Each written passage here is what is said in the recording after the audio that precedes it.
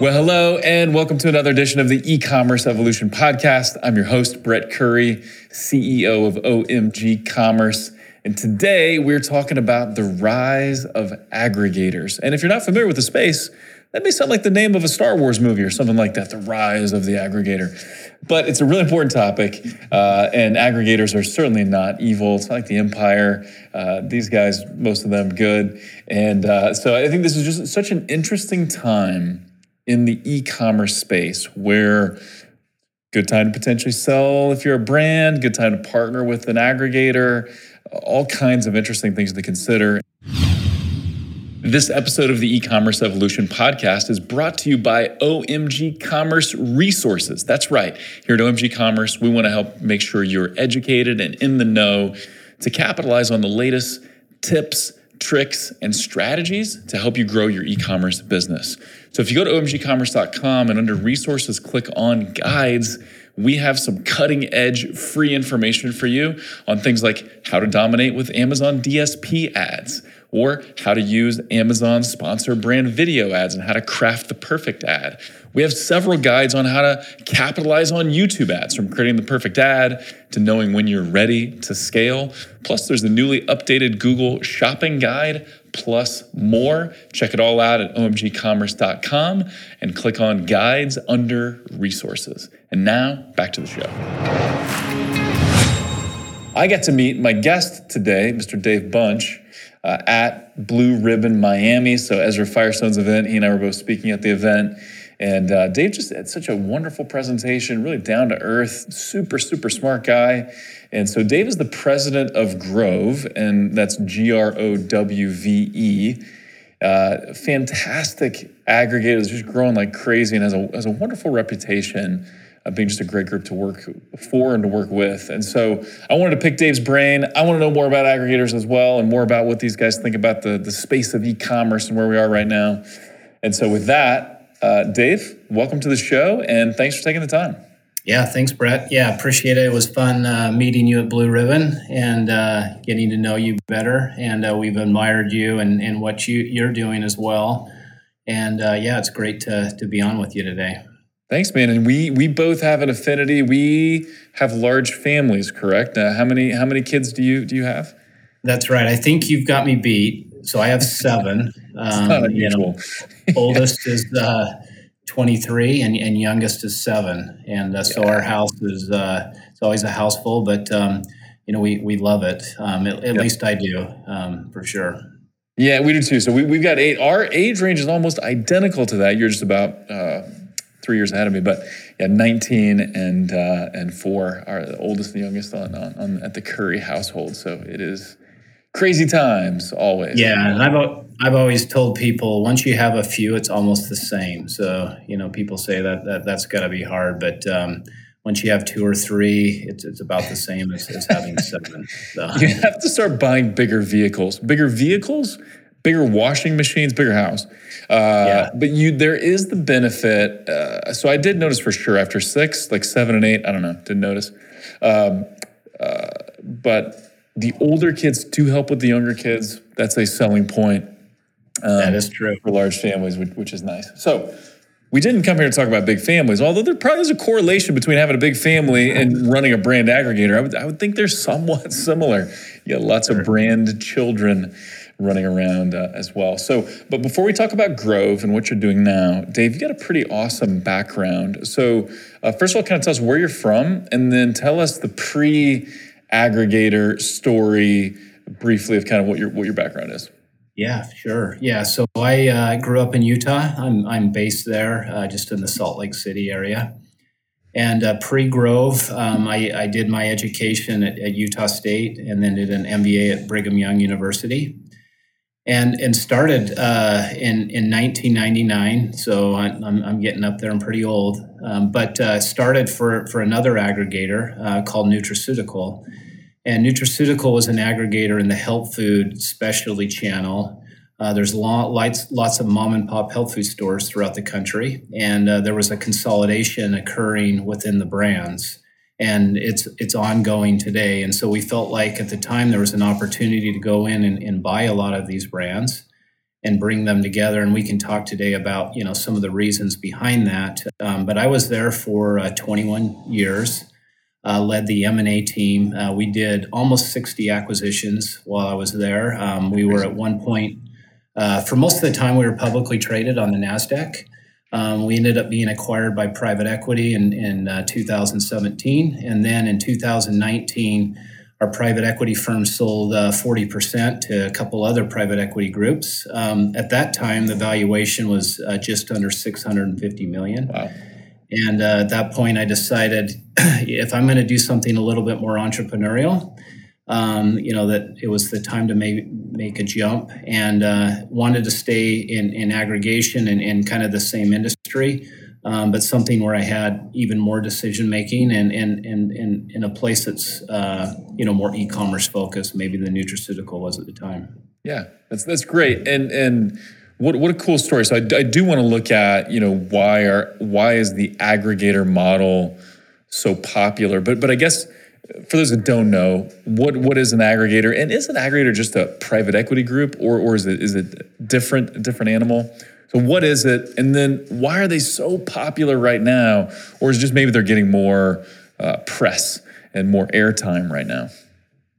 Yeah, and I think if you go throughout almost any industry, there is consolidation that takes place as big companies come in and say, well, if I can group together, several brands, there's an opportunity, there's a savings. Yep. Because there's duplication in a lot of different functions. Centralized operations, right? So there's some cost-cutting, cost-saving measures that you can take. Absolutely. And then just bringing in, maybe a high level of expertise in running a business and the efficiencies that come from that. And so, if you go throughout time and you look at industries, consolidation happens. Yep. And right now, if you look at the Amazon world in particular, there's over 1.5 million active sellers on Amazon, so it's very fragmented. There's lots and lots of Amazon sellers, and most of us know many of them, and they're doing a great job, and they're actually in many ways outperforming a lot of the large, consumer product companies.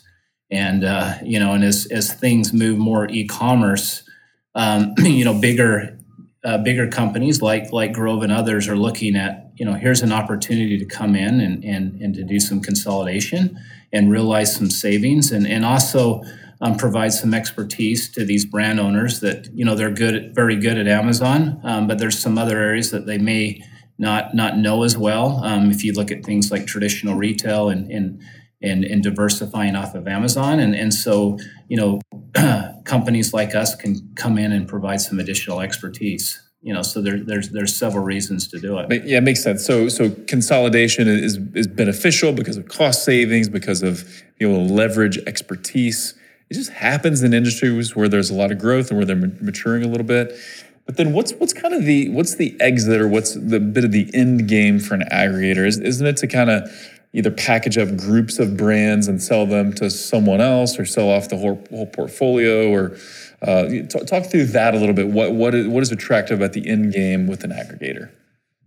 Sure. Yeah, and if just on aggregators themselves, if you look at, and I've added up, I've got a list, and I know of over 100 aggregators just in the that are e-commerce specifically space. Focused just in e-commerce, primarily Amazon, but D2C e-commerce brands as well. And there's been a lot of money raised. There's a Market Pulse article recently that suggested in the last quarter, 4 months, that $2.5 billion has been brought in terms of capital into these aggregators. Over so what time period? Deals. Just the last 4 months. Yeah. So lots of money right now. So aggregators are getting the attention of a lot of investors, and they're raising a lot of money, at this point. And so as aggregators think about it, what's the end game for an aggregator? And there's a number of things. And so one possible exit could be going public through a traditional IPO or a SPAC. SPACs have been kind of the buzzword. And that's a special acquisition corporation or company? Yeah. Yep, that's right. Yeah. So, it's a way to go public, in a little different manner than a traditional IPO. So that's a possibility. Another is you're going to see aggregators gobbling up other aggregators. And, at some point, there's going to be aggregators that succeed and some that go away, over the next few years. Definitely is not going to be the number that we're seeing today. And the other thing fail, just really quickly, and not to get us too off track, but those that fail, is it going to be because potentially they're over leveraged and they don't gain those operational efficiencies or growth expertise or things like that? Is it usually a failed aggregator? Is it like a leverage problem typically, or what would be your thoughts there? So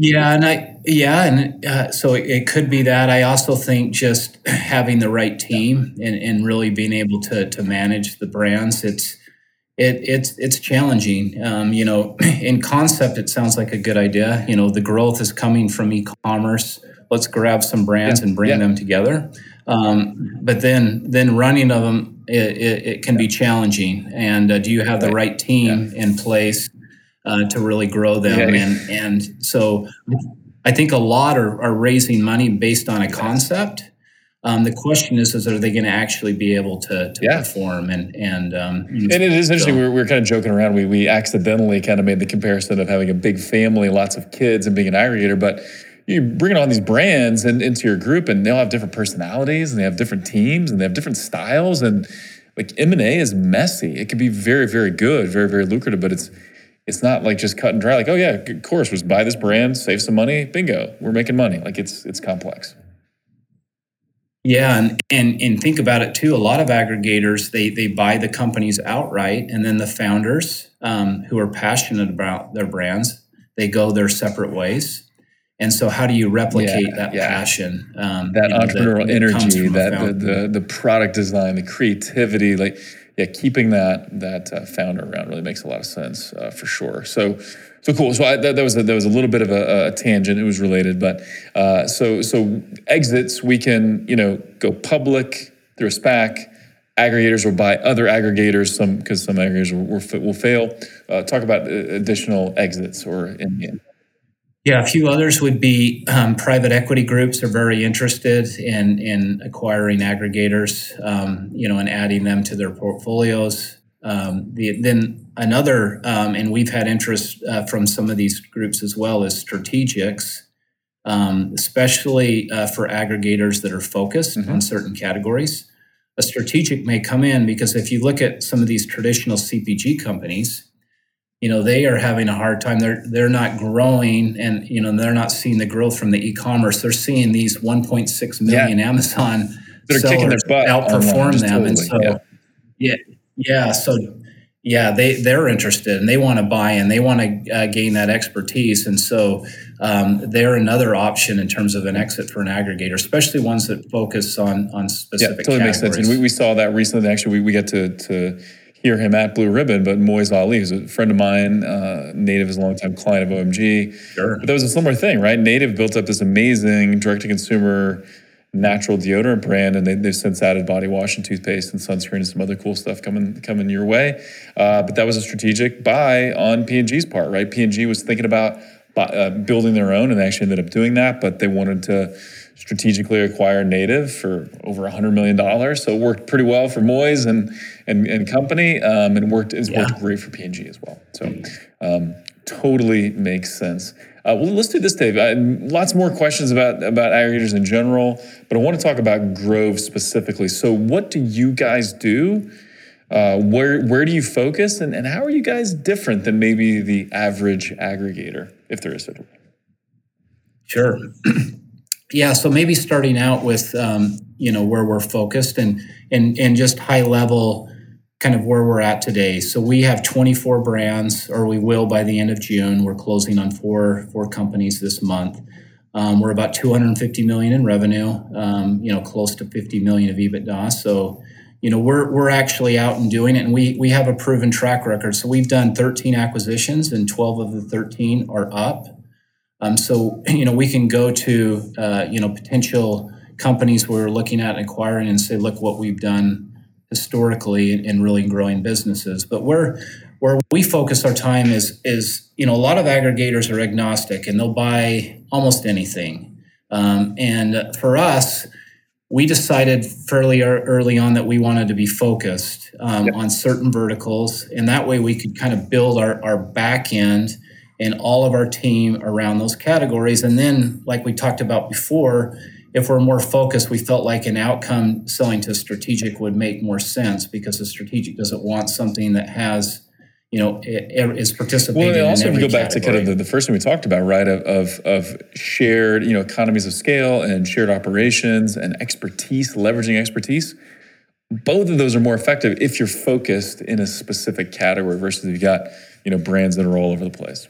Yeah, absolutely. So the 6 verticals that we're participating in: dietary supplements, pet nutrition, kind of personal care and beauty, healthy foods, active nutrition, and active nutrition's, kind of sports nutrition. And then we have household items, hard goods, but that are related to wellness and beauty.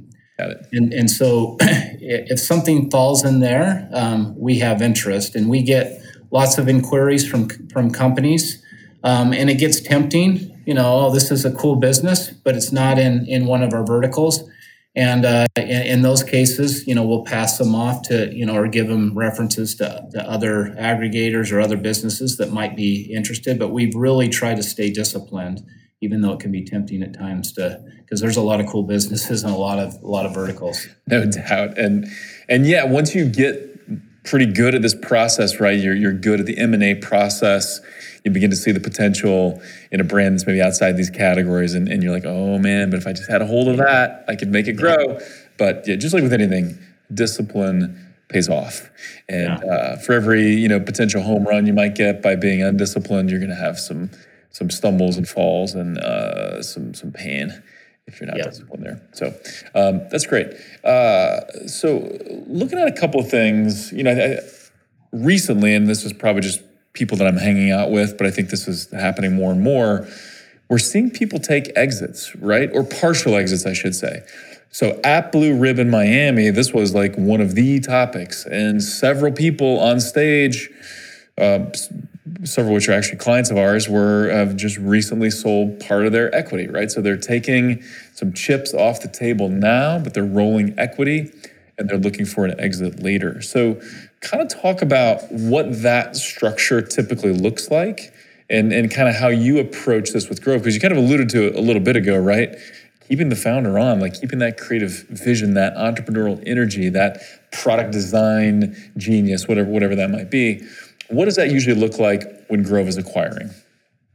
Yeah, sure. Yeah, because there's really a couple of options. There's a lot of aggregators that'll buy you out 100%, and that's probably more of the standard model, including from the biggest. And then you have the option of just kind of running your business and growing it on your own. And we made the decision early on that we wanted to be more of a hybrid, an approach where an owner could take some money off the table, de-risk themselves, but then also participate in the upside. And so we allow founders to roll equity in their businesses and stay involved. And there's a few reasons they may want to do that. One, it allows them to de-risk, but also capture some of the upside. We, as an aggregator, we believe that we can help brands grow through our expertise and the services that we provide, and accelerate that in a way that they may not be able to do on their own. And then in most cases, we also think that brands will get a higher valuation by being part of Grove than they would on their own. And in most cases, we think significant. And we allow them to share in that upside. And so some aggregators, they want to buy out 100% because they want to capture all of the upside. And we say, we're okay in sharing because we think that we'll do better by bringing the founders along because they bring the passion. And so that was really the thought process behind why we allow founders to roll equity. I love that, and it just seems like it's a pretty good time to do this, right? The multiples are pretty high right now, right? We talked about that a minute ago, Dave, and it's just common knowledge right now. A lot of people buying e-commerce businesses. E-commerce has been exploding. It was growing before the pandemic. Saw the huge spike during the pandemic, and it's still growing now. And so it's just a hot place to be. So it kind of makes sense. Like if you can get a partial exit now, partner with somebody like Grove, grow maybe more than you would have been able to on your own, but then also later get a multiple that you wouldn't have gotten on your own, have a chance for a second exit. Makes a lot of sense. It can be pretty attractive. Yeah, pretty compelling. And yeah, you talk about it. I mean, there's over 100 aggregators, and by virtue of there's a lot of interest in acquiring brands. I don't like to say it a lot, but for sure it's increased the valuations that are being paid. That's just natural. So that's a positive for people thinking about maybe wanting to do something. When you think about their 2.5 billion raised in the last 4 months, like they can't just sit on that cash, right? They've got to. It only works if they're going out and buying businesses. So you got some aggressive buyers potentially right now. Yeah, they're willing to do it, and on that note, it's always good too, though, to be careful. There's a lot of offers getting thrown out that could be pretty high valuations. One word of caution is just making sure it's from someone that can really execute. Because a lot of times someone will throw out a big offer to kind of get you under term sheet and locked up in exclusivity, but they aren't someone that can really execute on the deal. And so it's always good to do your homework and make sure when you agree that you really know who you're working with before.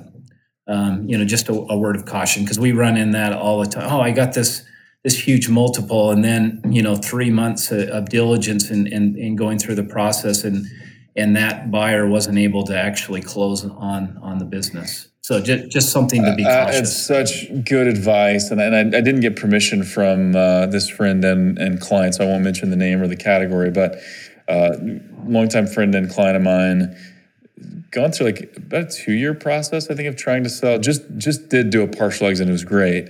But before that, had another experience that was not great, and it took like 12 months. And he confessed after the interview, he was like, I wanted to quit the whole business. Like, it was so exhausting, so draining, and then we didn't have a deal that I wanted to quit. I just wanted to quit the whole thing. And so I think that really speaks to what you're talking about. Like, don't just be attracted by a large offer, because if it's got to be the right partner, because there's just a high probability it won't work out, right? And then you're just going to spin your wheels and go through all this time and end up frustrated and disappointed. Yeah, and maybe one other thing to mention, always ask for referrals. What deals have you done? Let me talk to the founders and get their feedback. And we actually encourage that, because we try to be really good partners. Because we're going to be, working together for a long time, and a lot of the deals we do actually come from referrals, and so it's important to us. And so that would be, another step I would recommend is whoever you're going to work with, ask them about some other deals they've done, and get some referrals and talk to people. Yeah, really makes sense, and so and I like that piece that's built into your model. I know a few other aggregator owners, and one in particular I'm thinking of, they just do full exits or full buyouts. So that it makes sense that's kind of the norm. But yeah, when you're allowing an owner to roll equity, it's a partnership, right? Like, you want this deal to be structured well, because you want that person to be motivated and they're sticking around, right? So not trying to take advantage, for sure. So yeah, absolutely. So, cool. Yeah. What else should while we're kind of on this topic, what else should a seller be looking for? So if a seller's considering an aggregator, what other questions should they ask? So let's see some example, or let's talk to some, get some referrals, that type of thing. But what else should they be looking for or asking? Yeah, so I would say if they're wanting to roll some equity and stay involved long term, give us some examples on how well businesses that you've done have performed afterwards. Like I mentioned, I mean, we've done 13 acquisitions, 12 of the 13 are up. So how is their track record? And then what are some things that they can do to bring value? So we at Grove have built out a lot of different services that we offer sellers. So we have a traditional retail team. We're a vendor of record in most major retailers, from Target, Walmart, all the drug. We have our own regulatory. We have manufacturing. We manufacture gummies and powders. We're vertically integrated. We can, in most cases, save on their product costs. We can diversify where they're at and get them into other channels. And so really thinking through, okay, if I partner with them, what do they bring beyond what I already can do? If I'm really good at D2C e-commerce or Amazon, if that's all they can do, maybe they're not going to provide, near the value that, that someone else. So just think through, okay, how can they help me from a value standpoint? Especially if you're rolling equity, because you're going to be, in tandem and working together, and you want to make sure that they can actually add value. Yeah, 100% makes sense. Great. So what are you guys looking for when you're acquiring a brand? Because we at OMG Commerce, we work exclusively with e-commerce brands, so high growth e-commerce brands, work on the Amazon side, but also search, shopping, YouTube, that sort of thing. Almost everyone that we talk to, they have a goal of an exit at some point, right? They want to sell at some point. They may not exactly know when, they may not exactly know how, but they do want to sell. So I think it's beneficial for everybody to know, what is an aggregator looking for? So as you're evaluating brands you want to buy, what is your criteria? Yeah, so a number of things. So one, and almost first and foremost for us, is because of the rolled equity piece, is the type of people we want to work with. There's lots of deals out there, and there's lots of ways to make money, but we want to partner with people we feel like will be good partners back. And so we like to spend time with them, and it's been a little bit harder with COVID, and it's opening up more and more. Is actually Zoom is great, but let's get out there in person and get to know one another. And so that's a big step for us. Another would be, there's a lot of what we call black hat. There's ways to manipulate Amazon, or that aren't within kind of terms and condition, and those. Yep. So it's making the news right now too. Big Chinese sellers getting shut down for fake reviews. Yeah. And such. So we want to shy away from brands that have done a lot of that, and and brand owners need to know when you're selling. Most buyers are going to make you. They're going to require reps and warranties. They're going to require you to rep that you are compliant with Amazon's terms and conditions. And so if you're doing a lot of black hat things, if it doesn't come up in diligence and you close, and there's issues after the fact, and you're making a representation that you've been within policy, it could cause some issues even post-close. And so we spend a lot of time really vetting that. And we understand that, with Amazon and just the e-commerce world, there's probably some gray. It's not completely black and white. But there's some that are out there deliberately doing things that they know they're not supposed to be doing.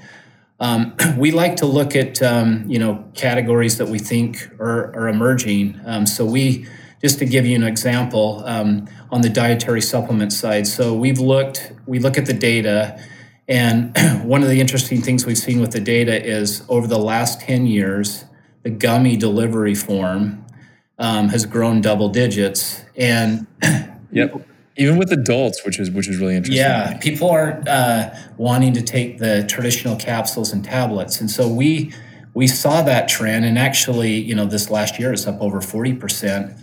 And so we spent a lot of time working on ways that we could provide innovation within that gummy delivery form. And we have a new brand, these fruit-based gummies called Fruly, that we just launched in March. Which I've tried, by the way. I think you sent me some elderberry gummies, and man, really good. Very tasty. Good, yeah. So the gummy, 90% of it is real fruit. Most gummies are either the first ingredient sugar or glucose syrup.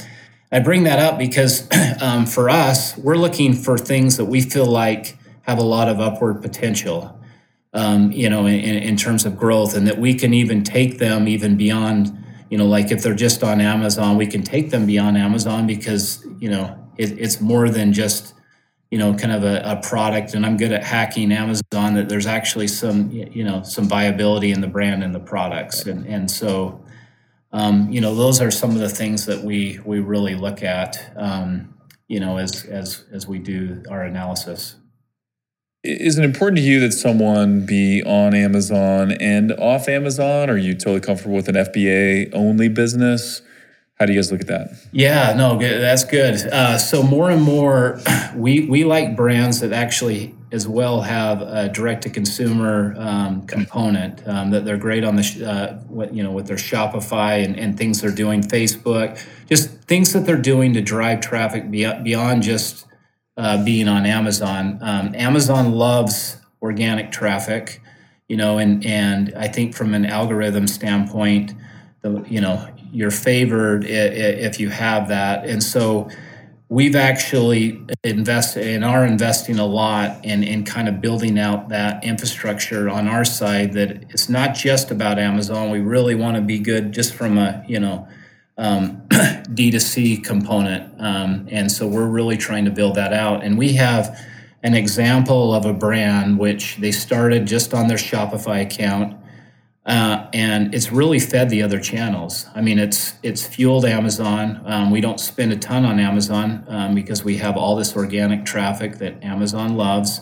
And then it's also helped us to take it into traditional retail. And so I think the brands that are going to succeed and do really well long term have to really be thinking about that D2C play. It's not just about Amazon anymore. Yeah, but thinking about that Amazon success, how do we parlay that to success with a Shopify store or BigCommerce or Woo or whatever the case may be, but your own D2C website, and then getting into retail, like having all of those channels makes you a much more attractive business, right? Much more sellable, probably higher multiple, all of those things when that happens. Yeah, there's no question. Just if you can be everywhere the consumer is and all of those touch points, you're going to command a much higher multiple. Where you're just kind of single focused, single channel on Amazon, there's more risk. If you think about it from a buyer standpoint, if all you are is Amazon, what happens if your account gets shut down, or maybe they ban an ingredient or a product, and then everything's gone, and so there is risk with that, and that's why you see lower multiples for brands that aren't as diversified. So I think as brand owners, you think about that. How am I able to diversify myself? If I'm just Amazon, or I'm just Shopify, or I'm just traditional retail, how do I diversify myself into some of these other channels? Great. Dave, this has been amazing. Just probably a couple more questions here. Been super insightful, and I love this topic. When deals go bad, right? So when deals don't pan out, what is usually the reason or reasons why deals don't work out? Yeah, so and we have those. They happen. We had one that we thought was going to happen. That ended up not happening as of yesterday. And sometimes it's in diligence so we agree generally pretty upfront on general business terms, things like purchase price. And then before we actually close, we're going to spend more time doing diligence. And there may be things that come up, that we weren't aware of. To give you an example, we were looking at a brand that offered, gummies, a different brand. Mm-hmm. And they were getting all of their products, all of their gummies made in China, but they weren't putting on the label product of China. And it is and so they're getting away with it, but it's not compliant. And so for us, there's no way to do that deal, because we look at it, okay, we could make those gummies ourselves, but it's going to increase their cost structure by 40%. Yeah. And, so we would automatically jump in and their income would be significantly lower. Immediate impact to EBITDA, it would go down, and that's a negative, obviously. Yeah, so I would say just if there's things out there that that maybe aren't quite right, be upfront, because they're going to get discovered throughout the process, and it costs kind of both sides. Not only is there a cost component in time, and a lot of times there's ways to work through them if you're upfront. In this case, we looked at it and said, okay, can we make them in the U.S.? There just wasn't enough. It was so much of a cost differential that we weren't able to do. But a lot of times, if you're upfront, we can work through the issues. But those are a lot of reasons why we don't, we end up not closing. You kind of need to air the dirty laundry, so to speak, right? Just like get it out there because, yeah, to your point, well, first of all, buyers hate surprises, right? Like you want to know up front. And if you know up front, you can likely work around it, right? Every deal has, Right.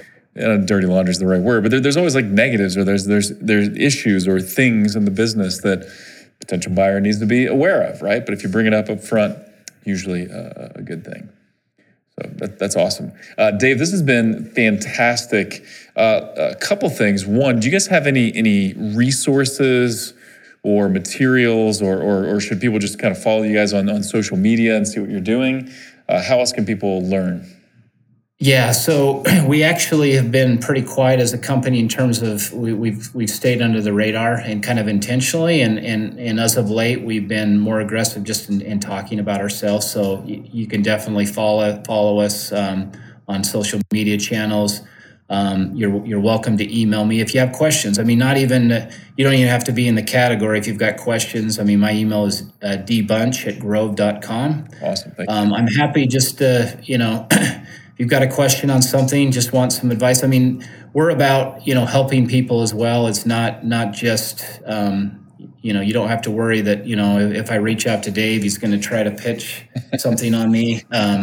We're about helping people and we really help each other. And, over the years, I've kind of learned, I've got lots of friends in the industry, and it's good to run things by each other and kind of work together. And so we have that mindset. Yep, I love it. And just from meeting you and some of the other partners at Grove, genuine people, just down to earth, super solid. And so really enjoyed getting to know you guys. Where can people find Grove online? Website, social media? Where can they find them? Yeah, so we've got our Grove website, so it's just grove.com. All the social media, we're pretty active, especially, places like LinkedIn, that have a lot of business owners, so we can be found there. We generally now are doing, some press releases and announcing various things. We just brought on a pretty high-level advisor to the team that, has sold, multiple Amazon brands, a good friend of mine that we brought on. So you can kind of stay abreast of what we're doing, by following us that way. Yeah, it's super great. And I'm particularly interested in following aggregators, one, because I have a few friends that run aggregators, but also I mentioned this, at least in part on the show, I think. My business partner, Chris Brewer, we're looking at potentially acquiring some brands, buying some smaller brands, helping them grow, and then potentially selling to an aggregator. That was actually an idea that a friend of mine gave me. We've been talking about it for a while. But such an interesting space. I'm just grateful to be in e-commerce, where things are growing and the trends are right, and it's a lot of fun too. It's just a really fun place to be. So awesome. Well, Dave, thank you again for spending the time. It's been really great, and we'll have to do it again sometime. Yeah, thanks, Brett. Really appreciate you having me on. Absolutely. All right. And as always, thank you for tuning in. We'd love to hear your feedback. Leave us that review on iTunes, shoot us a note, connect with us on social media. And with that, until next time, thank you for listening.